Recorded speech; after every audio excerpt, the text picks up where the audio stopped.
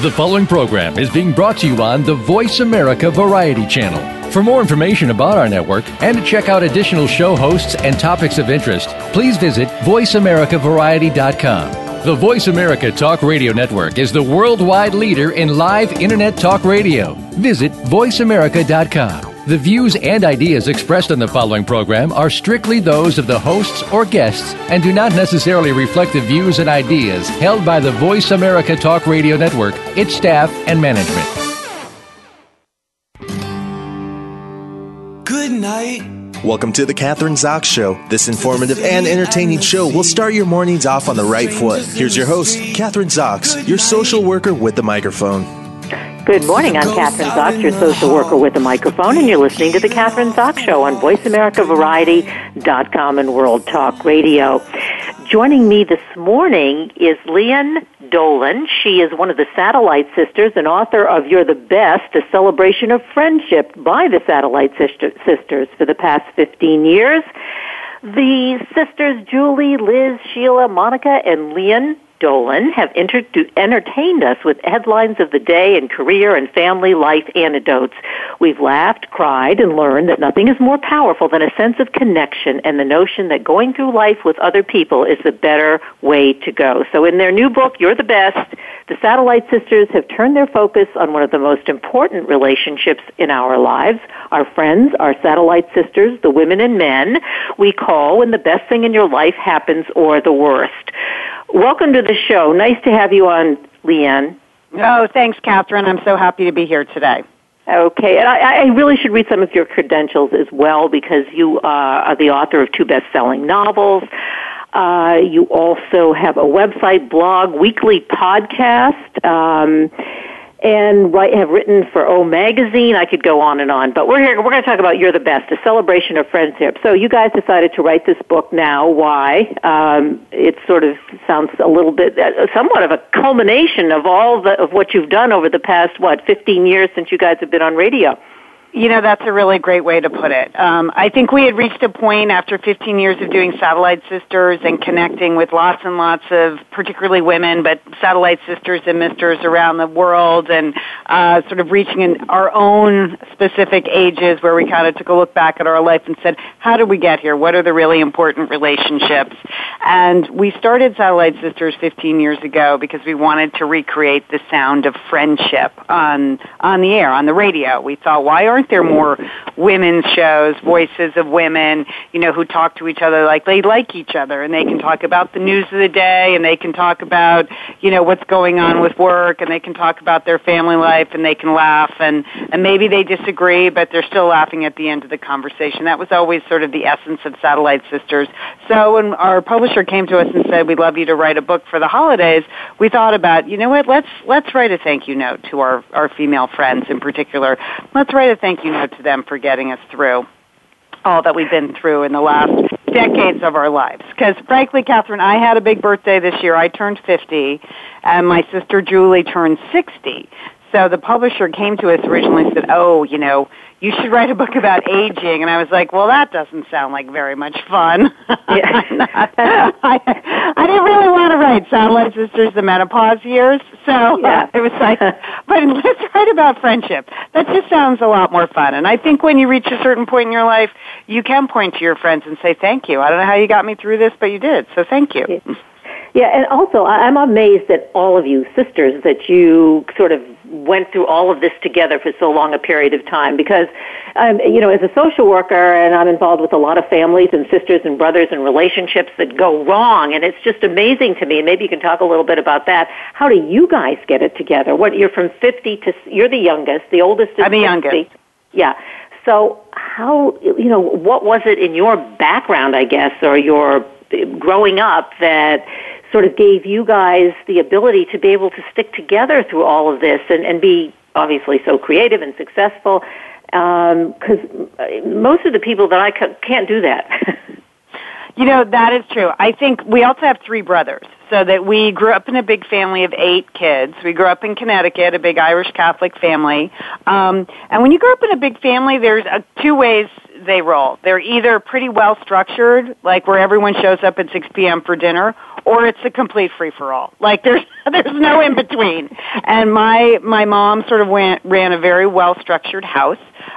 So we always had a lot of chores, and we were expected to do things on our own, and we were expected to be places on time, and we were expected to, get our own homework done or suffer the consequences. So, we were pretty good working as a unit when we were younger. And I think that does factor into our adult relationship. And one of the key lessons I think you learn when you grow up in a big family is you're just not the center of the universe, no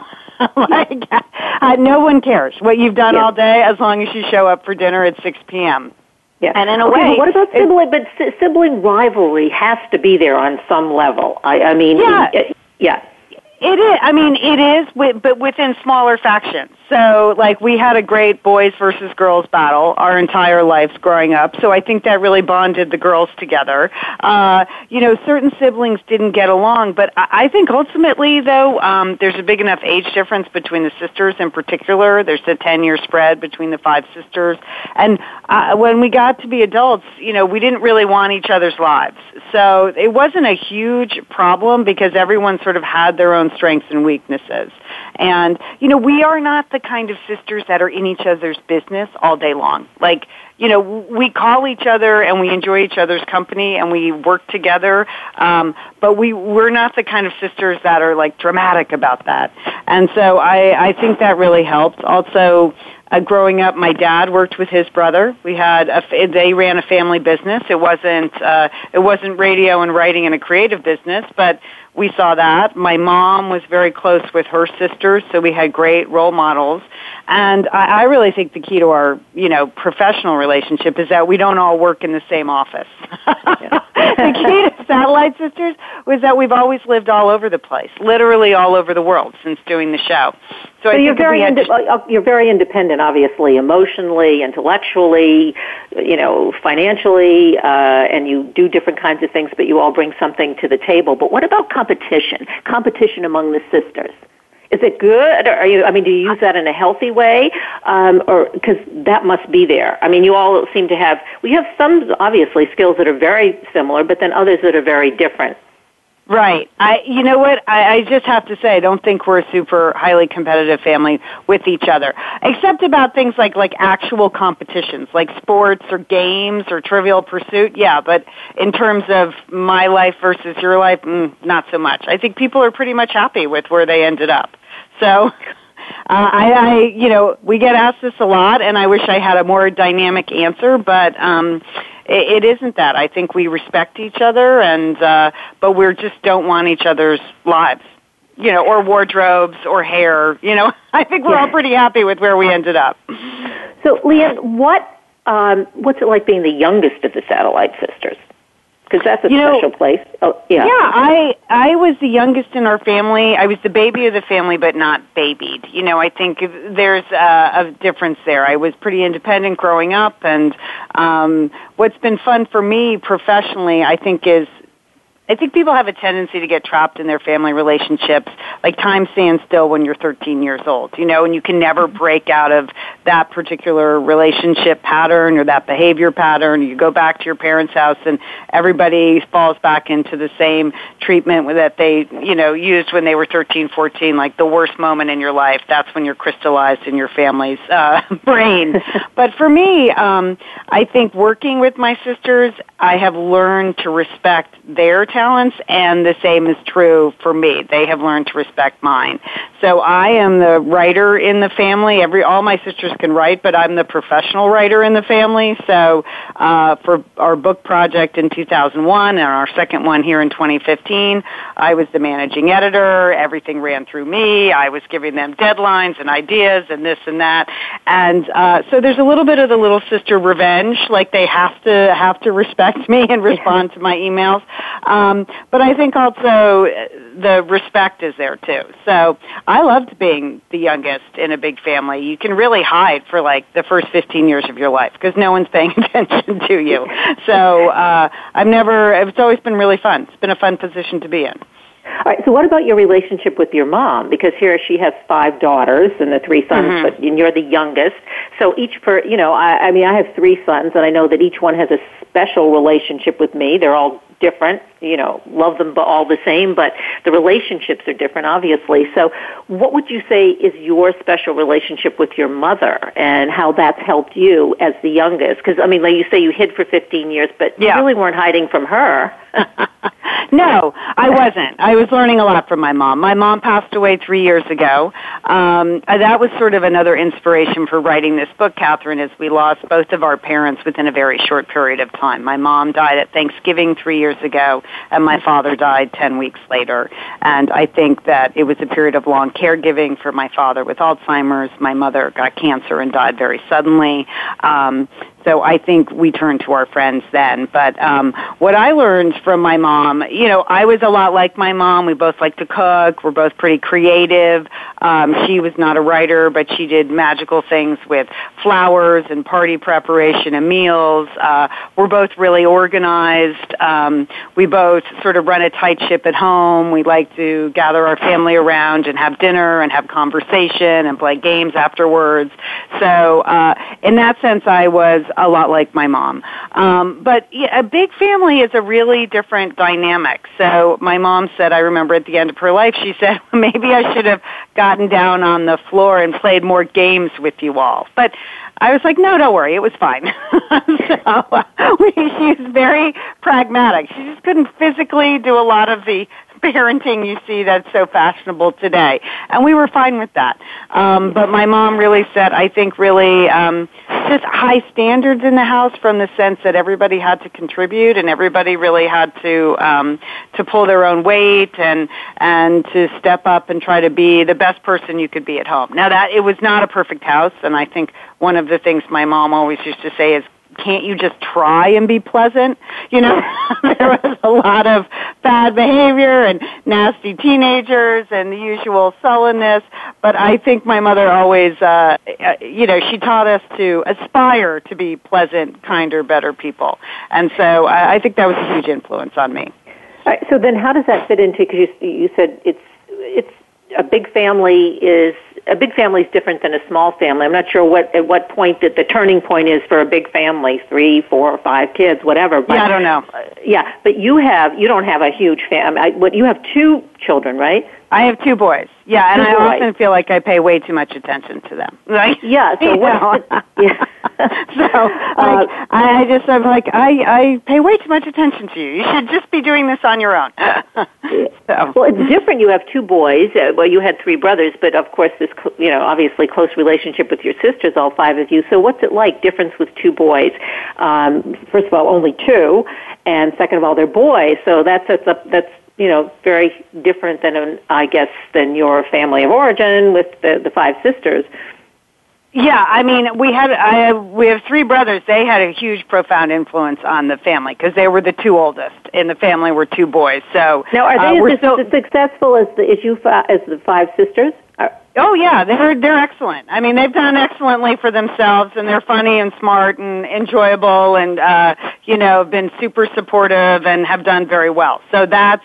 Professionally we're the Satellite Sisters, but collectively we were the Dolan family, and our brothers were, a huge influence on us, still great friends. My closest sibling was my brother Brendan, so I spent most of my childhood with my brother more than my sisters because they were 6 and 7 years older than me, which when you're little is a big gap. And so I love having 2 boys. I do feel obviously like the odd mom out of many times in the house. It's a good thing that I like sports and I like dogs and I don't mind messes and I know how to cook huge quantities of food because that's all been very helpful as the mother of boys. I find that they're, fairly easy to get along with emotionally, but I do have certain questions that I have to turn to my husband and say, I don't know what's happening here. What is happening? Why is he behaving like this? Or what are they thinking? And the answer is usually they're just not thinking. So,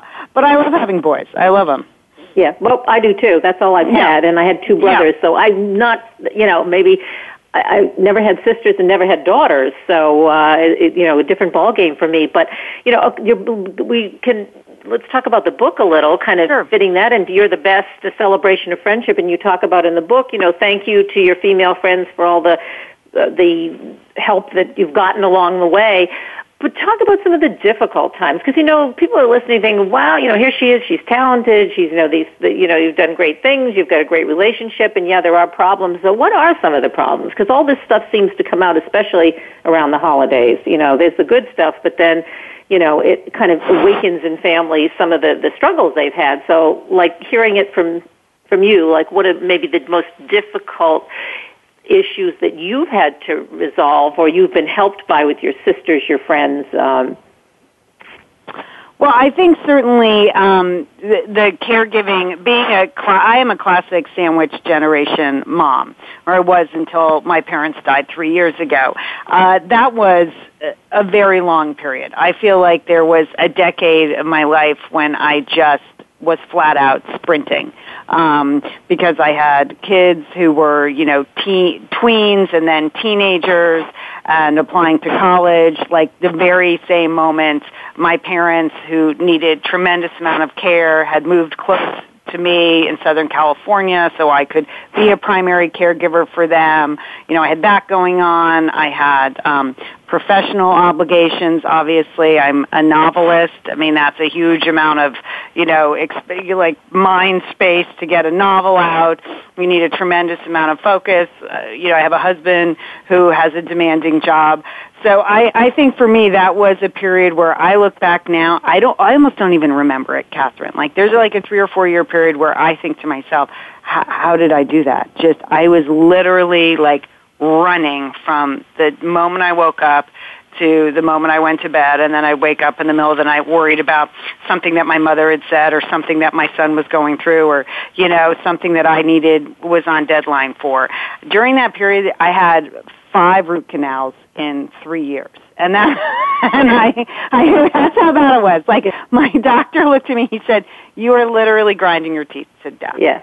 So that's sort of tremendous. Was right in your mouth. All that. Right? It was just literally right there. And at that time, I feel like I could only tell a couple of people what was really happening. Because when you're in that extreme caregiving situation, people want to give you all kinds of, like, really not that helpful advice. Like, when your father has Alzheimer's and they're saying, well, he should do more crossword puzzles. And you're like, okay, we are so beyond crossword puzzles. I can't even tell you. So, your world gets very small, and you can tell a couple of people, and they don't offer you advice that's not helpful. They send you texts that say, hey, I'm just thinking of you. No need to call me back, or they'll call you and say, I just left some soup and some bread by your front door. I don't need the containers back. Those are hugely helpful things, and I really. But did anybody ever give you good advice? Not that a couple of people did, and that's why you have this kind of small circle of friends, and that can really, really help you out. But it's hard at that time to even know what's good and what's bad advice. You just know you're just literally trying to get through every single day, and I see that now. I feel like now I have this kind of cosmic obligation to pay people back. Now a couple of my friends are going through the same thing. Their parents have reached the stage where they need a lot of care, a lot of help, where things are going poorly, where they're hiring help for their parents and their parents are firing them. I mean, wherever they move their parents to, that's not working out. Like all of the things we went through, I see people going through. And I feel like I'm a lot more open to helping people now. I have my head up and I'm looking around more. I have a little bit more time, honestly, a lot more time. Now I'm not the primary caregiver for aging parents. And I can really reach out to people in a way that I wasn't really available for in the past. And I'm happy to do that. But so I think if people are having a hard time, turn to your friends. Let a few people in. Not everybody. Just let a couple of people help you. I think women have a really hard time with that, letting people help. And once I said, like, yeah, bring the soup. Yes, I do need someone to pick my son up at school. Yeah. Okay, I'll take that. Yeah, great. That was hugely helpful to me. So, why do you think women have trouble accepting help? That we think we should be doing it all. You should have been the caregiver to both parents and mother to your 2 boys and a partner to your husband, and the expectation was you should be doing it all, so you can't let anybody help you. Is that a sign of weakness? Do we see that as a sign of weakness, or did you? I don't know why. I don't know what the problem is with us. I'm not a psychologist. Yeah. I think for me, I had just been so used to sort of being kind of an independent, get it done sort of person that it seemed easier to try to pull it all off myself. And you reach a point where you just physically can't do it. I remember the day after my mom died, it was literally the day after my mom died. My son was a senior in high school. We had a meeting with his high school counselor, and he was applying to the Cal States. The deadline was the next day, and he hadn't done the application. It was just such a terrible period. I remember the guidance counselor literally did the application for us in the appointment, and I started to sob. I was like, I thank you so much. We could not have pulled this off. And that to me was like this very tangible example of letting somebody help you because you can't physically do it. But I just think of that as like this tremendous act of kindness. He took one look at me and one look at my son, and he just blew through the Cal State application for us. And, I don't know. So I don't know why we don't say, yes, I need your help more often. I also don't know why we don't say no more. We take on all these extra obligations. Well, we have enough obligations on our own, and then the year my mom I could tell it was going to be a bad year with my father, the Alzheimer's. He was really in decline, and I knew my son was applying to colleges, and I had a book due. So I actually took a volunteer sabbatical. I said I am not saying yes to anything, and that was a huge relief. That was just it enabled me to not feel guilty about not bringing things to the bake sale or being there to sell, at the football games. I was just so relieved that I had the foresight to say no to everything. So, say yes to help and say no to the extra stuff is what I would say. And being so aware, you really do have to be aware, which obviously you were, and to be able to do that, to set those limits, set those boundaries, and it's not easy to do. And I think when it's someone like you who is bright, talented, have so much energy, sometimes it's more difficult for, I think, women like yourself to be able to stop and say, you don't want to say it, but I can't do it, or I won't do it, actually. I just won't do it. Yeah. I won't do it. Yeah. Yeah. It's a long life, and a couple of years here or there where you sort of take a pass on a lot of things is okay. And we don't get that message enough, I don't think. There's a huge pressure out there if you have kids in a school to do all the volunteer work, or, if you're working your way up the ladder to say yes to working every weekend, and it's a long life. I've learned to pace myself a lot more. Yeah, I think I did that by the third child, my third son, and I was able to say, I'm not baking the cookies. I'm going to the grocery store and I'm buying them, and here they are for the PTA. I don't have to prove anything by making a fabulous cookies for fifth graders. Sounds like a small thing, but it wasn't in the context of all the stuff. It's not a small thing, yeah. But yeah. All right, so we're talking. We only have a couple minutes left, but okay, let's talk about. Specifically the book, because it addresses obviously all these issues, and but kind of from a practical point of view. So, what's been the response to the book, actually? You know what? I can't even tell you how fantastic being out on this book tour has been, and it's. We have a loyal listenership with Satellite Sisters. We have people who've been listening to us for 15 years. And so to be out with this book has just been a tremendous gift to me. We wrote it as a thank you gift to our female friends, but it has been a chance for me personally to reconnect with people I haven't seen in years, to meet listeners who have been so loyal to us, who feel like friends because they are friends. We've gotten to know them virtually. It's just been a fantastic love fest because I think you do need to say thank you to your friends every once in a while. The opportunity can pass so quickly and you don't take your moment. And this has been a fantastic moment to sort of reach out to the people who have really meant a tremendous amount to us to say thank you. And we had, I think, the best example of response.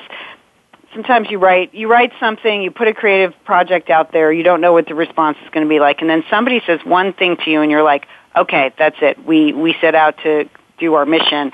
And the very first weekend the book was out, someone came to one of the book signings and they said, I got to the third essay and I picked up the phone and I called someone I haven't talked to in 10 years. And I'm like, great. That's exactly what we wanted. Or we saw people ordering 10 and 20 copies and writing tremendous notes to their friends on the opening pages and then sending them out as Christmas gifts, and they would send us the photos on Facebook. Or another reader said she annotated all the pages for the specific people she was giving it to, like, this reminds me of you, you did this for me, and they sent us photos on Instagram. It was fantastic to see that response, because we tried to cover, like, all the kind of friends you have in your life. Your college friends, your mom friends, your work friends, your fitness friends, the friends who give you bad medical advice, friends who give you financial advice, the friends in good times, the friends in bad. And I think we did a pretty good job. And the response has been really personal and really positive and just tremendously gratifying to see. So this is like a holiday present to kind of the women of the world, really. Yeah. I mean, it must be so. I mean, it has to make you feel good, obviously. I mean, kind of putting it all in writing. This everything that you've been talking about on the radio or on doing your podcast. That was another question. Now that you're doing podcasts, because that's a whole new. It's not brand new, but arena. How what's the difference from doing the podcast and doing like live radio? The moment you turn on the mic, there's no difference. Everything else is completely different. For the radio show, we had a production team. We started on public radio and then moved to ABC, and we were on ABC for 6 years. We were on 6 days a week, 3 hours a day live, which is a huge amount of radio. We talked to a lot of big name guests, and it was just a lively variety show. The podcast is just so much more personal. You're literally like sitting in a closet recording a show. What's the opposite of having a nationally syndicated radio show? Oh, it's a podcast. Yeah. But Disney sold off the radio division 6 years ago, and so we moved everything online then. So we've been doing it for 6 years, mainly because we weren't done. We felt like there was still a reason for women's voices to be out there, and we were going to figure out how to make it happen. And, that's why it was so fun, I think, to be out with You're the Best, to be meeting people, because literally, Catherine, we sit in a closet and do our show. So that's a challenge. That's a whole different kind of challenge to be able to do that. It really is. Yeah. You have to get your energy. It's the least glamorous thing you can imagine. And it's not a big closet. I just would like to be clear. Yeah. So it doesn't have to be. Yeah. No. Okay. That's much better for sound.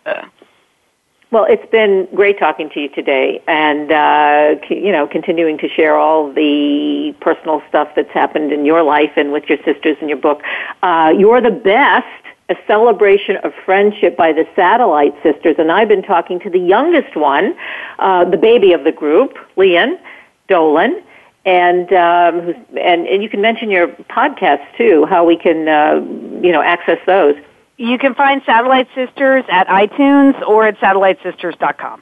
Okay, and you can get the book online, bookstores everywhere. Great talking to you today. Thanks so much for being on the show. Thanks, Catherine. Okay, we're going to take a short break. I'm Catherine Zox. You're a social worker with a microphone, and you're listening to The Catherine Zox Show on VoiceAmericaVariety.com and World Talk Radio. Don't go away. We'll be back in a minute.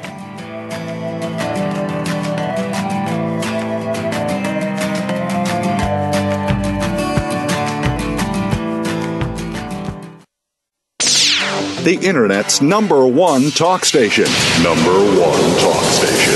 VoiceAmerica.com.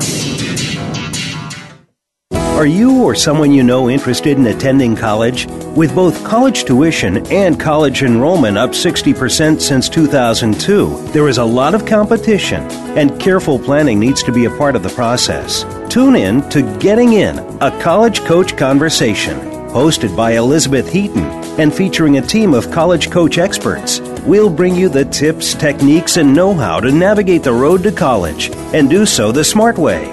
Listen live every Thursday at 4 p.m. Eastern Time, 1 p.m. Pacific Time on the Voice America Variety Channel. Tune in each week for Monica Phillips and Powerful Conversations. This is a thought-provoking show for business people, leaders, and entrepreneurs. We'll feature today's thought leaders and industry trendsetters from across several locations and industries. Give yourself permission to be inspired and live a fulfilling life. Be sure to listen to Powerful Conversations, live every Tuesday at 9 a.m. Pacific Time, 12 noon Eastern Time, on the Voice America Variety Channel. Frankly Speaking About Cancer is a program designed to empower survivors and their caregivers to deal with the social and emotional challenges of cancer. Drawing on resources from wellness communities throughout America and abroad, the show will invite physicians, researchers, nurses, social workers, patients, and caregivers to share their advice on how to live a better life with cancer. Join host Kim Tibaldo, President and CEO of the Wellness Community, Tuesday afternoons at 1 p.m. Pacific Time and 4 p.m. Eastern Time on the Voice America Health and Wellness Network. The Voice America Live Events page is here now to showcase your corporate, individual, or organization's live event. Visit voiceamerica.com/live events to see all of our past live events and find out more. Whether it's a multi-day conference, special speaker, or single-day event, we've got everything to make your event a success. We can do a few hours or a few days. For more information about taking your event to the next level, call Jeff Spinard at 480-294-6417 or email info@voiceamerica.com. Again, that's Jeff Spinard at 480-294-6417 or send us an email to info@voiceamerica.com. The Internet's number one talk station. Number one talk station. VoiceAmerica.com.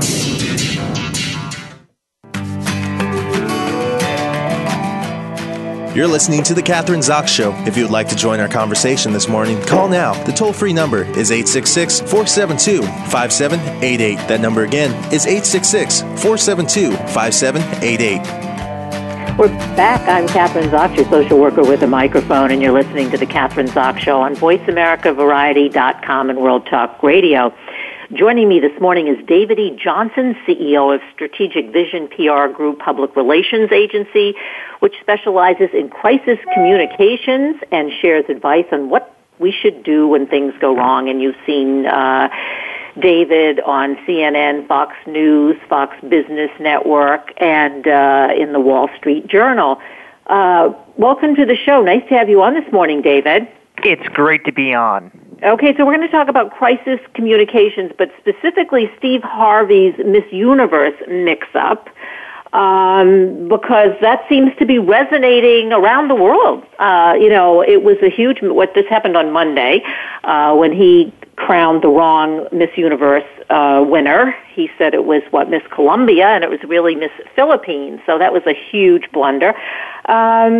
Why is everybody so interested in it? You're in crisis communications. This is a crisis. He apologized. Did he do it right? And why are we talking about it, I guess, is the real question. Well, he did some things right, some things wrong, and I'll tell you, part of the reason we're still talking about it right now, especially on this show, and of course on all the networks, is it's Christmas week. It's a slow news week. And the worst thing you want to have happen is some kind of blunder, some kind of blooper, because that's all the media is going to cover on a slow news week. Just think back a couple of years ago, it was Duck Dynasty. Okay, so all right. And now we're talking Steve Harvey. And with Steve Harvey, he was caught on tape doing it. It was an oops moment, and then he compounded it by going on to social media and misspelled Philippines and misspelled Colombia when he tried to apologize to the two women. And as I said, it's a slow news week. The worst time you want a scandal to happen is during the holiday period or during the summer. And, of course, this happened during the holiday period. So I expect, unless something big pops up in the next couple of days, we'll be hearing a little bit more about Miss Colombia, Steve Harvey, and Miss Philippines and the Miss Universe pageant going down. But we do, David, now I'm calling you Steve, we do have the elections. We have all what's happening in the elections, and some of those I think are blunders as well. Maybe we can talk about that later. But let's kind of analyze this blunder or this miscommunication? What could he have done differently? How do you because you can generalize this kind of thing to obviously other kinds of circumstances, and you're an expert in the field of crisis communication.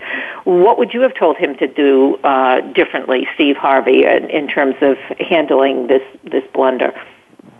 Well, he did do some things correct. Once there was a mistake, he admitted it right away. He took responsibility. But beyond that, what he should have done was, before he sent out anything on social media, make sure that everything was spelled correctly, made sure that it sounded sincere. Then what he should have done next, instead of flying back home after this all occurred, he should have gone on one of the morning shows, be interviewed about it, profusely apologize yet again, try to put the emphasis back on the two contestants, and also poke fun at himself. Instead, we're not really hearing from Steve Harvey, so we have rumors abounding. Yesterday, it was a rumor there was a conspiracy theory with the Miss Universe people and Steve Harvey. Is this why this happened? Was it all about ratings? The longer he stays quiet, the more we'll be talking about it. And the other thing for Steve Harvey is his reputation suffers. We're losing you. Are you on your cell phone? No, I'm not. David? Yes, I'm on my office phone. Yeah, I think we're losing you. I'm getting just bits and pieces. Okay, I'm on my office phone. I don't know what to say. Oh, okay, now you're okay, but it was just a while. So just backtrack a little with what you just said before. Yeah, he should have gone on news stations and talked about it more. And there was some kind of a conspiracy, or we have rumors abounding. Good Morning America, and then USA Today. They carried stories yesterday that this was all a conspiracy to hype up ratings and talk about the Miss Universe pageant. So what do you think? Then we're also hearing on Entertainment Tonight that he didn't really do all the rehearsals. He was out drinking. The longer he does not address this issue, the more we're going to hear all of these other stories going on about Steve Harvey, about the Miss Universe pageant. And the other thing is, it damages his reputation.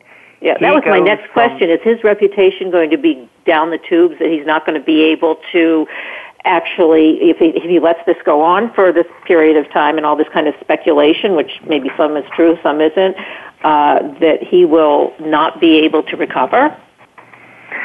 He'll recover. I mean, he won't be destroyed, but his reputation will be hampered. You'll see some sponsors moving away from him, and he's going to become the butt of every late-night comedian's joke, and that's going to continue to linger on. And his reputation will not be at the same level as it was prior to this. What he needs to do, really, as I said, is address this issue, poke fun at himself. The other thing I would recommend that he do, too, and I think this is a major problem for both him and the Miss Universe pageant, is they really haven't approached Miss Columbia, apologized to her. If I were Steve Harvey, I would be sending her roses, profusely apologizing to her. The Miss Universe pageant, what we're hearing now is they're trying to do extensive media training for Miss Philippines, but they're also having some of the celebrity judges like Perez Hilton seem to pile on Miss Columbia, and I think this really backfires and it hurts both Harvey and the Miss Universe pageant. Well, is there any chance that they could be sued? I mean, in terms Miss Columbia, for instance, that she can say, she did get crowned. So there was, 2 minutes of being crowned, or a minute and a half. I think it was 90 seconds, about 90 seconds that she was Miss Universe. Yes, I definitely think she's going to sue. We're hearing talks about lawsuits. So far, she's coming across the best in this entire crisis. Very calm, very poised. She congratulated Miss Philippines after this mishap. But the problem right now for Steve Harvey and the Miss Universe pageant is you have some of these judges saying there's no way that Miss Columbia could ever have won. They're trying to disparage her. Steve Harvey staying quiet. It makes them look like the heavy. If I was advising the Miss Universe pageant, the first thing I would do is announce we're going to have co-winners this year and have both of them share the crown. Has that ever happened before? Has anybody ever shared the crown? Would this be the first? It's never happened before, but we've never had a mishap like this either before. Yeah. But I will say this also for the Miss Universe pageant and for Steve Harvey, look, they're getting more coverage today than they would have had they not done this. Everyone's talking about the Miss Universe pageant. It's one of the most frequently Googled search terms right now. Steve Harvey's getting tons of free publicity. And look, the Miss Universe pageant just re-upped his contract to host the pageant yet again. So in other words, this could be, as it plays itself out, it could be a plus in terms of marketing the Miss Universe contest as well as Steve Harvey himself. You got it. The problem right now is that they come across too heavy. If they attack Miss Columbia, then they look bad. Well, Miss Columbia behaved like she's trained to do that. That's why she almost became Miss Universe, right? I mean, both of them, that's what they do. So this is all part of how she has been trained to act and react. I mean, she's in front of the public, right? So she, as you say, she's probably doing the right thing herself. But so how do you think it is going to play out? I mean, okay, you're saying now it's the Christmas holidays. We need stuff to talk about, and then after the holidays, then what happens? Does this just go by the by and it'll be forgotten about? I mean, look at Duck Dynasty. That was the big buzz back in 2013, and then all of a sudden it died down. We don't even talk about Duck Dynasty anymore. Every holiday season, it seems that there is a scandal, there is a crisis, and we focus on it. The media focuses on it because it's a 24/7 news cycle, and it drives the ratings. And there's something to report on. They overlook the hard news for these really mundane stories that they can sensationalize, and that's what we're seeing happen right now. Because when we look at the scope of things, is it going to matter come 2016? No. Is it affecting the economy, the global situation? No. But it's a crisis. And any time you see a celebrity or a high-profile event caught in a crisis, the media loves it because they like controversy. But David, let me ask you this, because, okay, that's your business, crisis communications, and you've been doing this for, 20 years or more? So over 20 years, yes. Yeah, so it seems to me, hasn't it changed? Because we, go from one, it seems to me, because of the 24-hour news, and we're always, you're online, and there's always a crisis somewhere that you can kind of hone in on. So we do kind of, it seems to me, jump from crisis to crisis. We, as the general public, we kind of get off on it. I mean, I don't know, like 20 years ago, if you were handling, as, a PR company handling a crisis situation, it may have remained a crisis for a much longer period of time because the public couldn't jump to something else as quickly as it can today? Well, actually, it could or could not. A lot of these crises that we're talking about wouldn't even have made it 20 or 30 years ago because you only had the 3 networks. You didn't have social media. A lot of times, an issue does not become a major crisis except for social media. Social media drives narratives. It creates these crises. Look, quite honestly, the Miss Universe pageant might have got some coverage this past week, people talking about it on Monday after it happened, except for the fact social media is driving it. They're doing the memes where they show Steve Harvey holding Dewey Beats Truman, doing the Florida recount, doing 1,001 different things, posting on Facebook, tweeting about it. That drives narratives more than anything. And as a result, it creates news for the media to talk about. What are people talking about on social media? So that's why we're hearing more and more about this. And part of the problem for Steve Harvey was his social media response was not very strong, not very good. It had misspellings in it. And it just created more ridicule that this guy's incompetent. All right, jumping from from that particular crisis with Steve Harvey, because you are in the business, and I think it's really kind of an interesting, actually quite fascinating, crisis communications. So what are you dealing with every day? Because you deal with crisis communications, but in all different kinds of fields, as legal and medical and political. Give us some examples of like what you on a yearly or a week basis. What are you dealing, or daily, I guess, in terms of crisis communications because of this whole social media aspect of it? Well, one of the top things is to make sure that your social media response, whether you're a business, a celebrity, a brand, is consistent with what you're saying in traditional media. Part of the problem that we see often with various brands is they'll say one thing, apologize, be addressing the issue in the traditional media, yet their social media, they may be ignoring it completely, promoting ads, or they might be attacking people who are criticizing them. One of the things that I work with all the time is to ensure that there is a seamless connection between your social media and your traditional media approach. Okay, and one of the things I do, too, more than anything, is try to anticipate these crises for clients, have a response ready so it doesn't snowball, so you don't hear about it in the news. Give us an example. Can you give us an example? I mean, like a real-life example, and put it in that context that you just described. Well, certainly. I was dealing with a small mechanic shop that was being attacked by one unhappy consumer nonstop.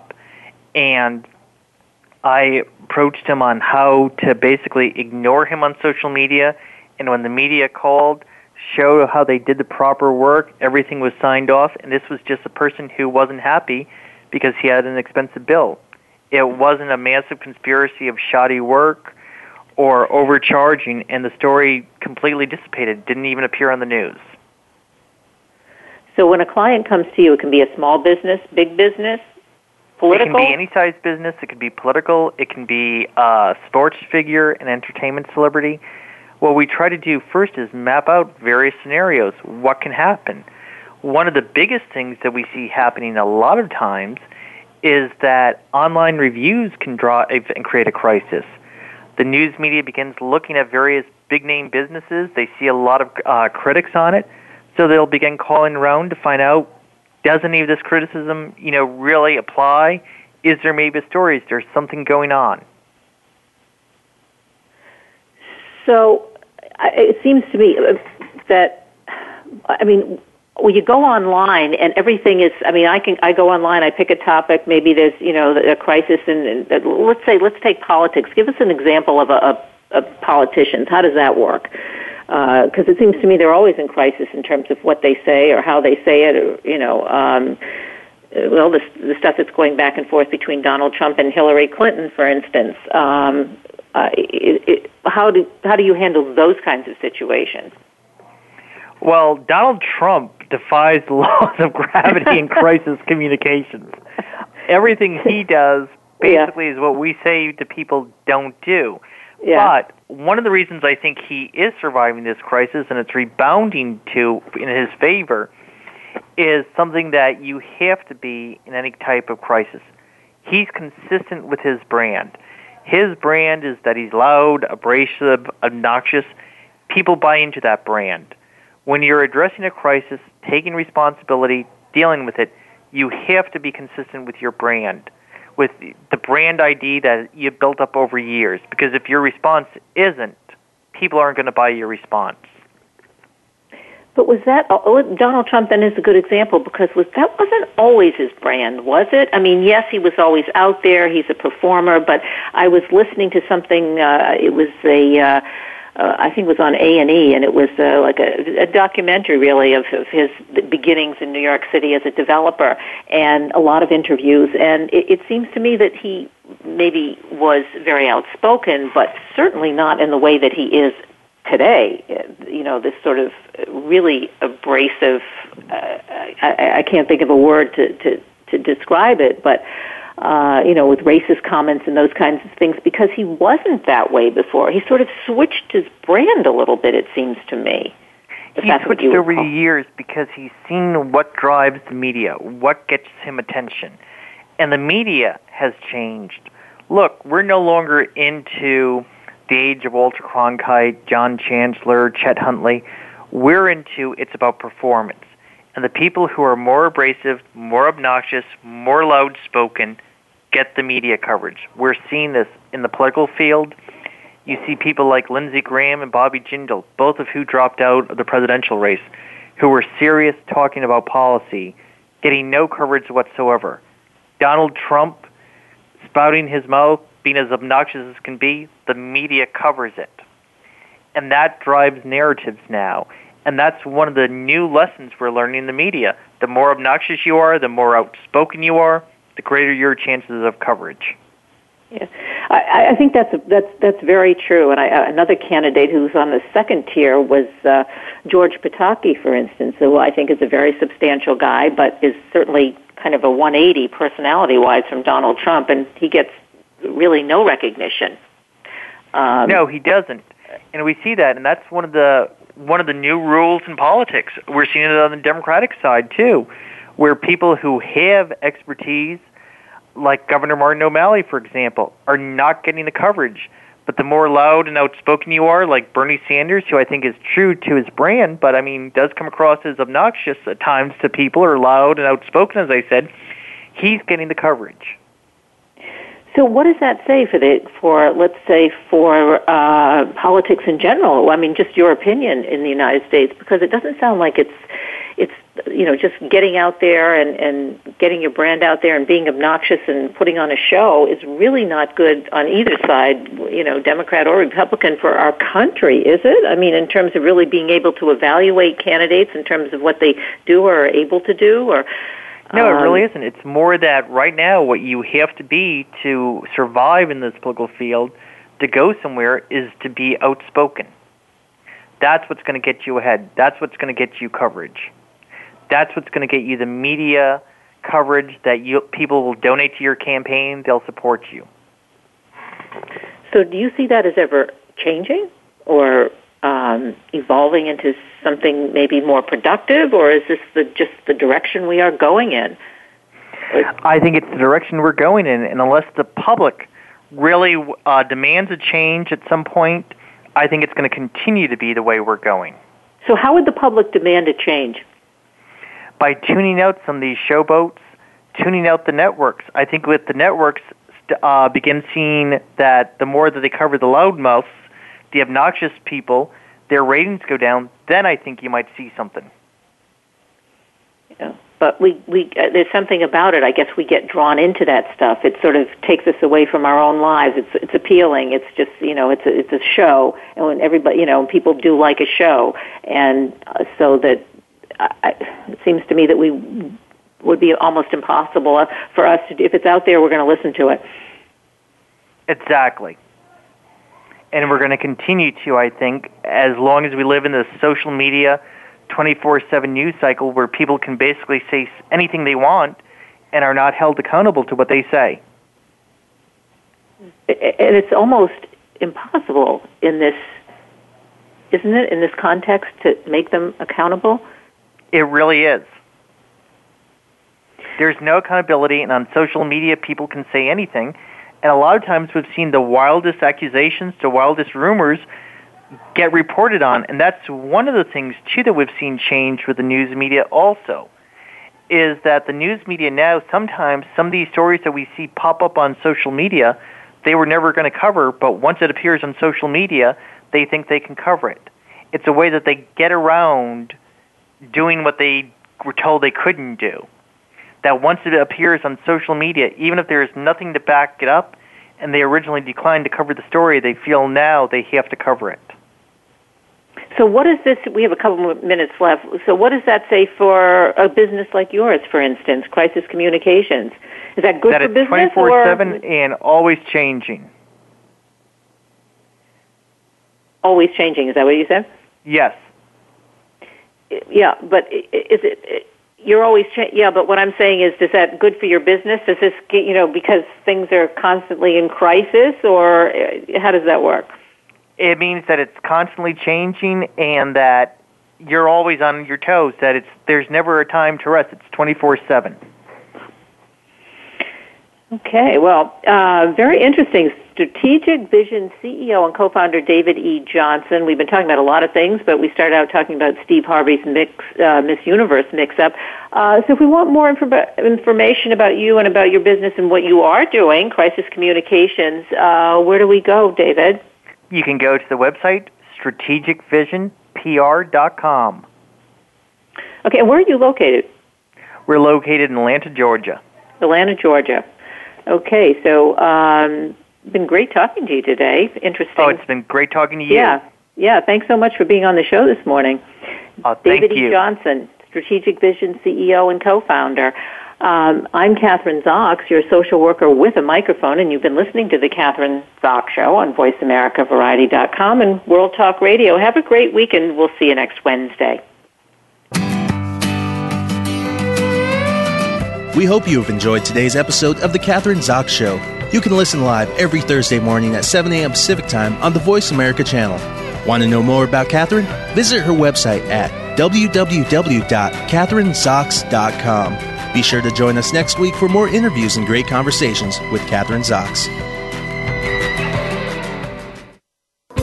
Thanks again for listening to the preceding program, brought to you on the Voice America Variety Channel. For more information about our network and to check out additional show hosts and topics of interest, please visit VoiceAmericaVariety.com. The Voice America Talk Radio Network is the worldwide leader in live Internet talk radio. Visit VoiceAmerica.com. The views and ideas expressed on the preceding program are strictly those of the hosts or guests and do not necessarily reflect the views and ideas held by Voice America Talk Radio Network, its staff, and management.